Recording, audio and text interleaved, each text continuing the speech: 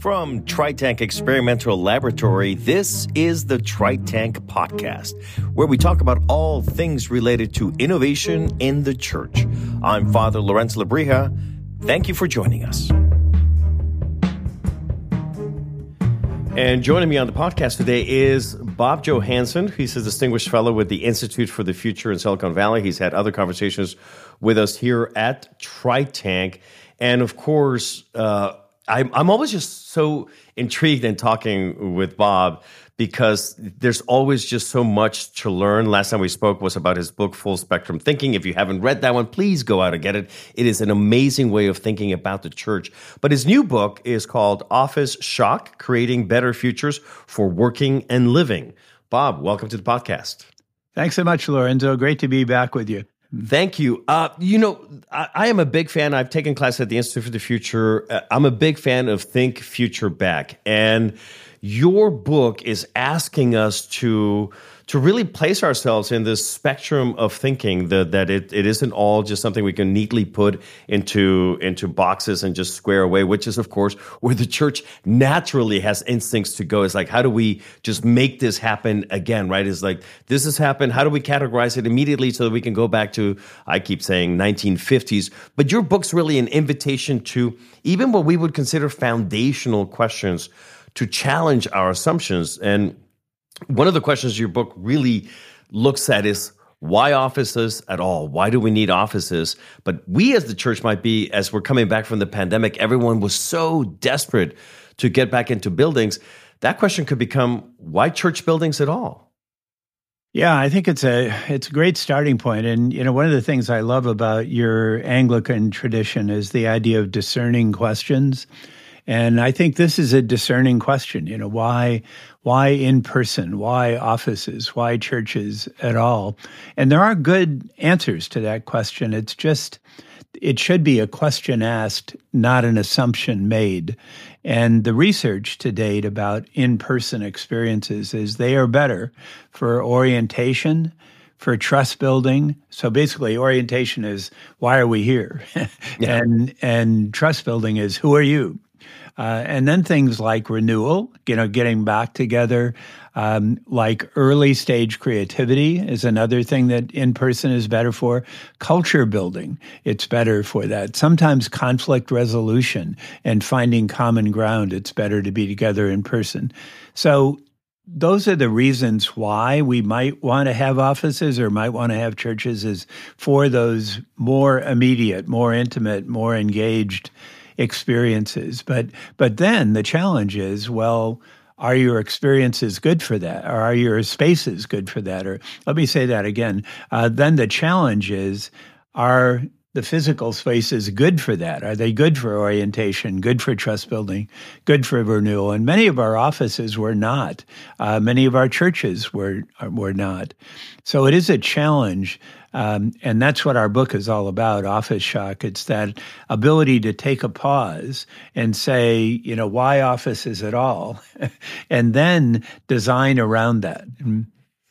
Do you think that it is, and this is the same, I would imagine, for offices as it is for the church, as a member, right, of a sacramental denomination, part of the reason why we would answer the question, like why churches are important, is because it allows you to, you touched upon it a little bit, it allows you to build deeper personal relationships.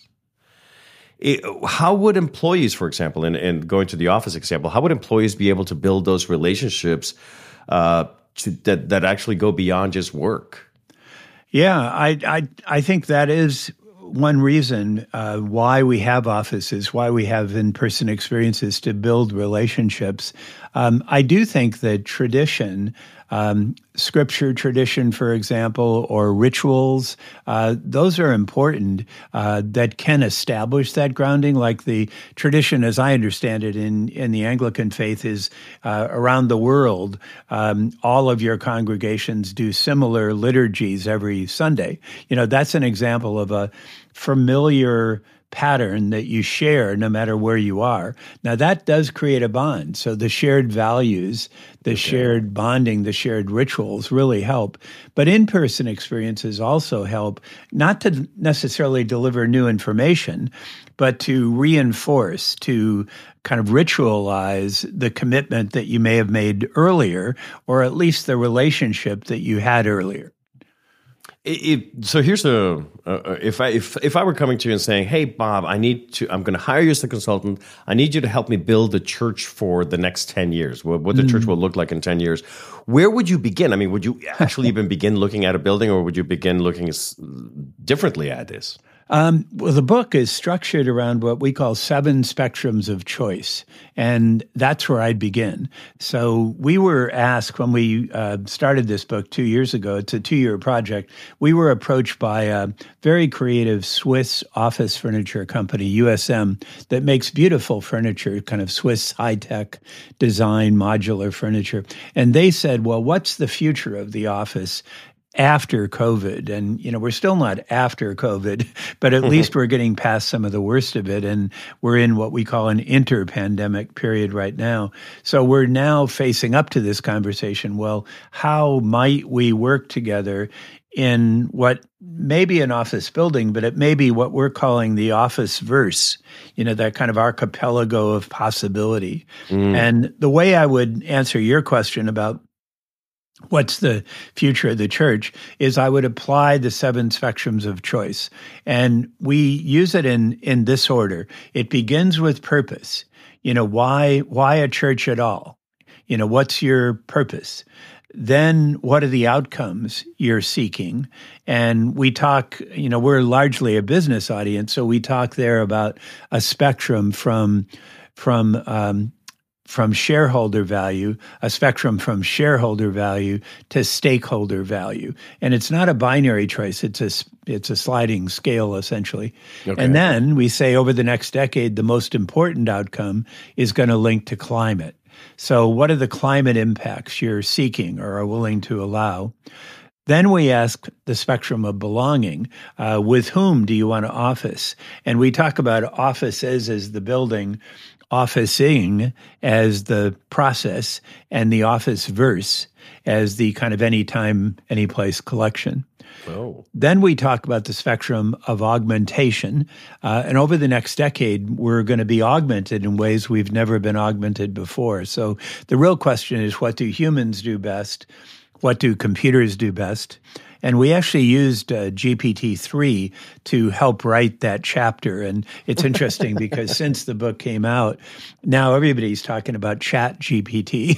So we actually did a chatbot for our book. So I think Office Shock may be the first book to have its own chatbot. So, and for our audience, we will have that in our show notes if you want to go play with the chatbot. Yeah, you should play it. Ask any question about Office Shock. So then we finally get to the question of place and time, our 6th spectrum, which is when, where, how do you want to communicate? And that spectrum is from the building to the office verse. And then finally, the 7th spectrum is agility. How do you want to hold it all together? So just to get back to your question, Lorenzo, in terms of designing the church of the future, you'd want to think first, what's the purpose? What are the outcomes, particularly about climate? What are the people? How do you want to include? Who do you want to bring into that? And how do you create that sense of belonging? How might you be augmented? And then how do you fit in this time and place spectrum? And finally, how do you hold it all together? What's the glue that holds the church together or holds the organization together? And could I be as bold as to say that perhaps it's an invitation to think of it as the Churchverse? Mm-hmm. That it's not just in one place. That there's a whole range of it as well. If the office can become the office verse, the church can also become the Churchverse. I guess it could be the Churchverse. It's interesting as we talk to different organizations. When we talk to production-oriented companies where the factory is first, we put the factory verse in the middle. When we talk to retail stores where the retail environment is first, we put the retail verse in the center. We're doing a big project now for United Way Worldwide, and for them, the community is the center. So we call it the community verse. So I think it's a good question for a church is what do you put in the center? And what do you call that? Maybe it's the church. Maybe it's the people you serve. Maybe it's the mission you serve. I don't know what goes in the center, but it is what it is that pulls you all together. And what I love about this work, of course, is that it's making you intentional about thinking through this, Yes. not just accepting it, That's right. but thinking it through. One of the questions in your book that is very important, I think, to the church is because it is, to this day, still one of the most segregated hours in America. You talk about how do we create a culture that welcomes diversity? Right. Well, and you talk about augmenting ourselves as one of those ways. How could the church be better at welcoming diversity? We say that we welcome everyone, but yet come Sunday morning, we tend to only stick around people that are just like us. Yeah, it is a challenge, and I think if you think future back, which is what we're doing in this whole book, we're applying full spectrum thinking. And we're thinking future back from 10 years ahead. It's going to be diverse whether we know it or not, or whether we accept it or not. It's going to be diverse. So the question is, how do we engage with all that diversity to see it as a plus, to see it as a kind of fact of life that actually has lots of attractions to it and lots of challenges? So that has to be an intentional choice. And the way we talk about it is you want to be very clear about your direction, but very flexible how you get there. So if you have as a goal to be inclusive, that's your clarity. And then you got to figure out how to do it. In a sense, the office verse or the church verse, the anytime, anyplace world, allows us to engage with a wider range of people than we could if it's all in the same building or in a single place. So there is that flexibility, but there has to be something that calls them in, calls them into the Churchverse. And, that's where it's important to seek the common ground. Wow, that is... And again, this is a theme that's been through some of your other books, right? Yes, it's the system, life, everything seems to reward clarity and punish uncertainty.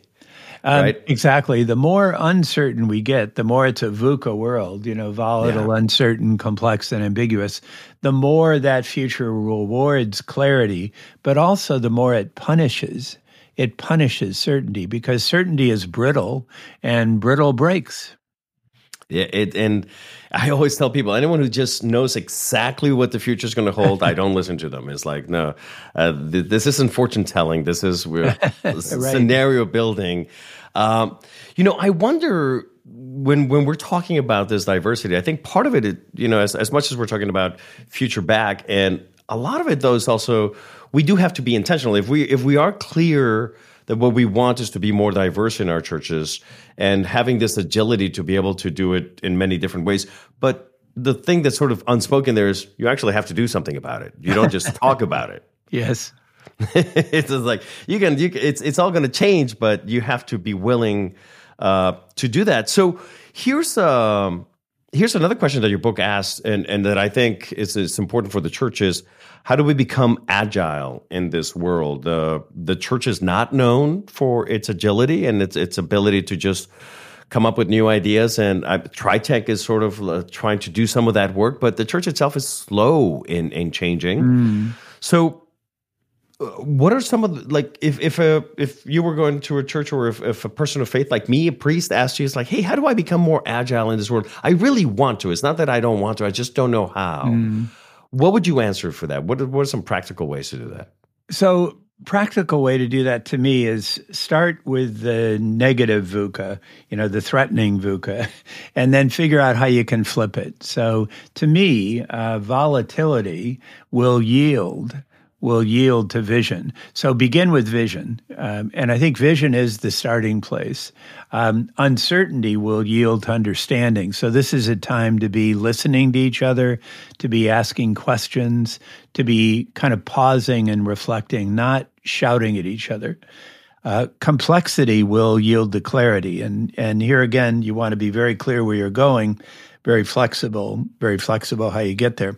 And then finally, ambiguity will yield to agility. And the way to become more agile is to become essentially a corporate athlete. We have to be physically, mentally, and even spiritually prepared and fit. So it isn't necessarily religiously, but it is grounded in the face of all the uncertainty around us. And I do think exercise is really important, where we're exercising physically, we're exercising mentally, we're exercising spiritually. We talk in one of my previous books about the concept of voluntary fear exposure, where you voluntarily expose yourself to frightening situations in low-risk ways. And that's gaming. In the military, I teach at the Army War College, and I teach the new generals, and they read my books, and, they call it wargaming. In business or in churches, we don't call it wargaming, but it is a kind of gaming or scenario planning, or where you want to go into an environment that you find frightening and practice in low-risk ways to develop your clarity, to develop your skills, to develop your discipline to thrive in that kind of world. That is fascinating because it really goes back, it comes down to leadership, right? Where we are called, especially as a church, I think the church still holds a special place in society. Yes. Where we can be leaders of this new sort of, I think you called them in one of your other books, the enduring leadership qualities, right? These things that we have that I think the more the church can lean into this rather than being afraid. I think we're afraid sometimes of the future. We see dwindling numbers for congregations, and just we keep seeing the reports that tell us that this country particularly is becoming less and less of a Christian nation or just a religious nation in general. It's not just Christianity. We keep hearing that younger generations have no connection to us, that they see a world that doesn't have organized religion, more than 50%, according to one of the YPulse reports that I read. And so I think that in some ways frozen in fear of this future. But I think what this book and your other books do is they give us a framework for thinking it through. And I think if we approach it spiritually, and now we can get into the spiritual part of it, is I think if we approach it with the part of Jesus saying, don't be afraid, that you don't have to be afraid, and we just approach the future with a little bit of humility that we don't know all the answers, but that there is a framework to think through some of these answers, some of these questions, some of these the problems. Yeah, exactly. And Lorenzo, I'm not as concerned about fear. I think it's okay to be afraid. And in fact, if you're not afraid about the kind of futures we're facing, even on a daily basis nowadays, if you're not at least a little bit afraid, you're not paying attention. So for me, I'm really saying it's okay to be afraid. What you need is the courage to engage with that fear, in a way you can practice in a low-risk way, engage with that fear in a way that you can develop courage. So I'm actually more concerned about courage than I am about fear, because fear is, to me, part of the deal when you're facing a VUCA world. And just think about the things we're facing today, with all the uncertainty around the banking world, for example, with all the kind of craziness and uncertainty around the Ukraine war, with all the uncertainty around the kind of racial injustice issues around the world. There's so many things out there that are fearful, and they should be. So to me, I think we should be afraid, but we shouldn't just be. And your phrase "frozen in fear," you shouldn't be frozen in fear. You should be thriving in fear. Figure out how to unfreeze, but then develop to practice in low risk ways and to emerge with the courage to engage with the fear. But you can't deny it, because it is scary. I mean, what's happening around climate right now in this planet, that's really frightening. And it's coming, right? It's no matter, you can be all afraid you want to, but it's not. But it's I think also the positivity of your work is like, yes, the world is a VUCA world, right? And you can look at it as volatile, uncertain, complex, and ambiguous. But I love that you can turn it into a positive. It's like, okay, recognizing that and naming it, right? Naming the fear of that. Mm-hmm. It's like, now how do we come up with a vision that makes something not so volatile? How do we come up with understanding so that everything is not uncertain, right? So we, I think, yet again, with theology, we have, I think, an additional piece of land, if you will, that we can stand on to help us understand it a little bit. And certainly with the clarity versus the complex and the agility, we're at least we have TriTech, which is a way that we can take low risk ways of trying new things in the church. Here's you have an MDiv as well. You got so you've studied. Where do you think God is in all of this work? Well, God is embedded in the future to me. That's where hope is embedded. That's where faith is embedded, and maybe invented. But it's interesting, the whole concept of faith. I'm doing an interview this afternoon for a journal that's called AI and Faith, artificial intelligence and faith. I didn't know that existed. Really interesting. I can introduce you to those folks, and I think some of your listeners would be interested in that audience. And it's a group that was tech people who had an interest in faith, and to me, faith includes questions. And faith, that's why it's called a leap of faith, or maybe, as I recall, wasn't it Kierkegaard who said maybe it's a leap into faith or a leap of faith? I don't know. There's that distinction of whether it's into or of. It is definitely a leap of faith, and there's an implied uncertainty around that. Belief, particularly extreme belief, that's a whole other deal. So I think engaging with the VUCA world, engaging with the future, requires a sense of faith in the future. And I've struggled with that phrase, and I keep thinking I'm going to write a book about that that's going to be called Faith in the Future, and it's going to have a double meaning. It's both faith in the future and the concept of faith in the future. In the future.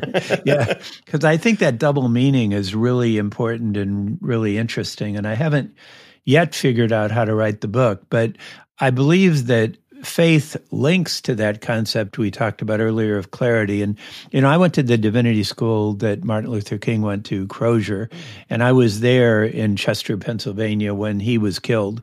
And I got to study with some of his professors, and I got to go back through the intellectual influences he was under when he was in divinity school. And one of my big surprises was that his clarity was around social justice. It wasn't just around civil rights.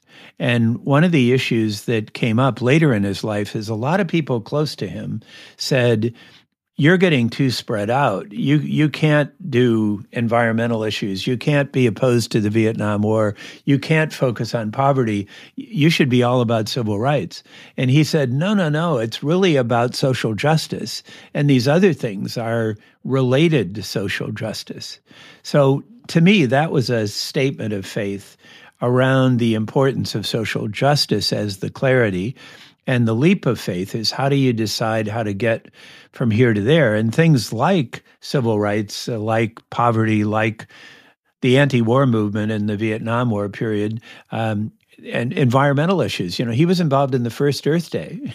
And, oh, wow. And some people said, you shouldn't do that. And he said, no, this is about the same thing.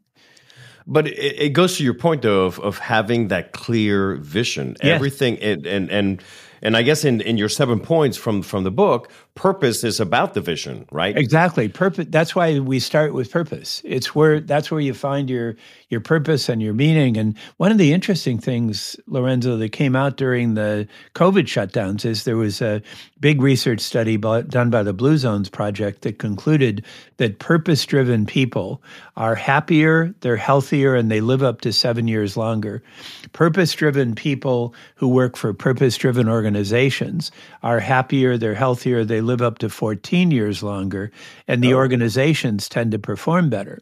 So, that's a big message, even though you can say, well, maybe church membership is going down, but that quest for meaning is going up. It's not going away.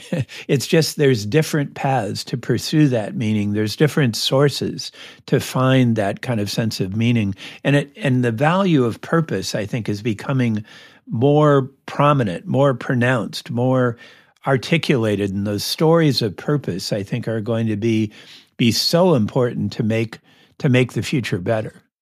And I think it's so, if the church can't answer the question about vision or purpose right from the get-go, then we should just step out of the way and let it die. Yeah, this is your home court. I mean, you can exactly. That is the one thing that we should be like, oh, we got that one. That one we got. The agility part, one. Let's talk about something else. But the purpose and vision, we got that. You got that.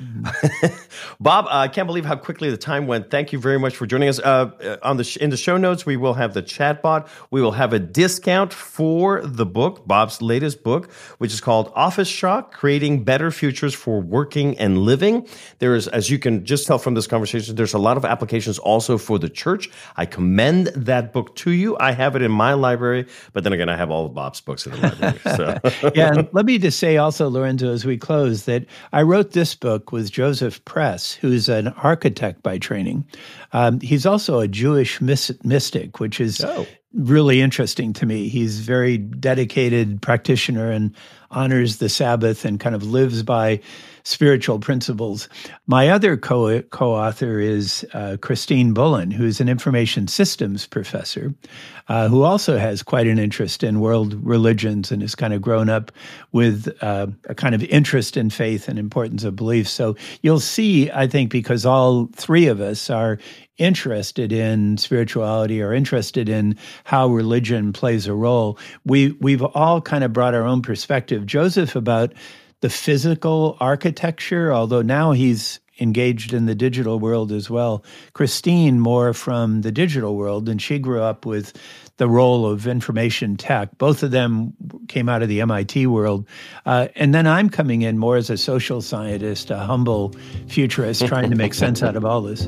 Well, it sounds excellent. Thank you. Thank you, Lorenzo. Thanks for listening. Please subscribe and be sure to leave a review. To learn more about TriTank, visit tritank.org. Be sure to sign up for our monthly newsletter where you can keep up with all of our experiments. The TriTank podcast is a production of TriTank in association with Resonate Media. TriTank is a joint venture between Virginia Theological Seminary and General Theological Seminary. Again, thanks for joining us. I'm Father Lorenzo Lebrija. Until next time, may God bless you.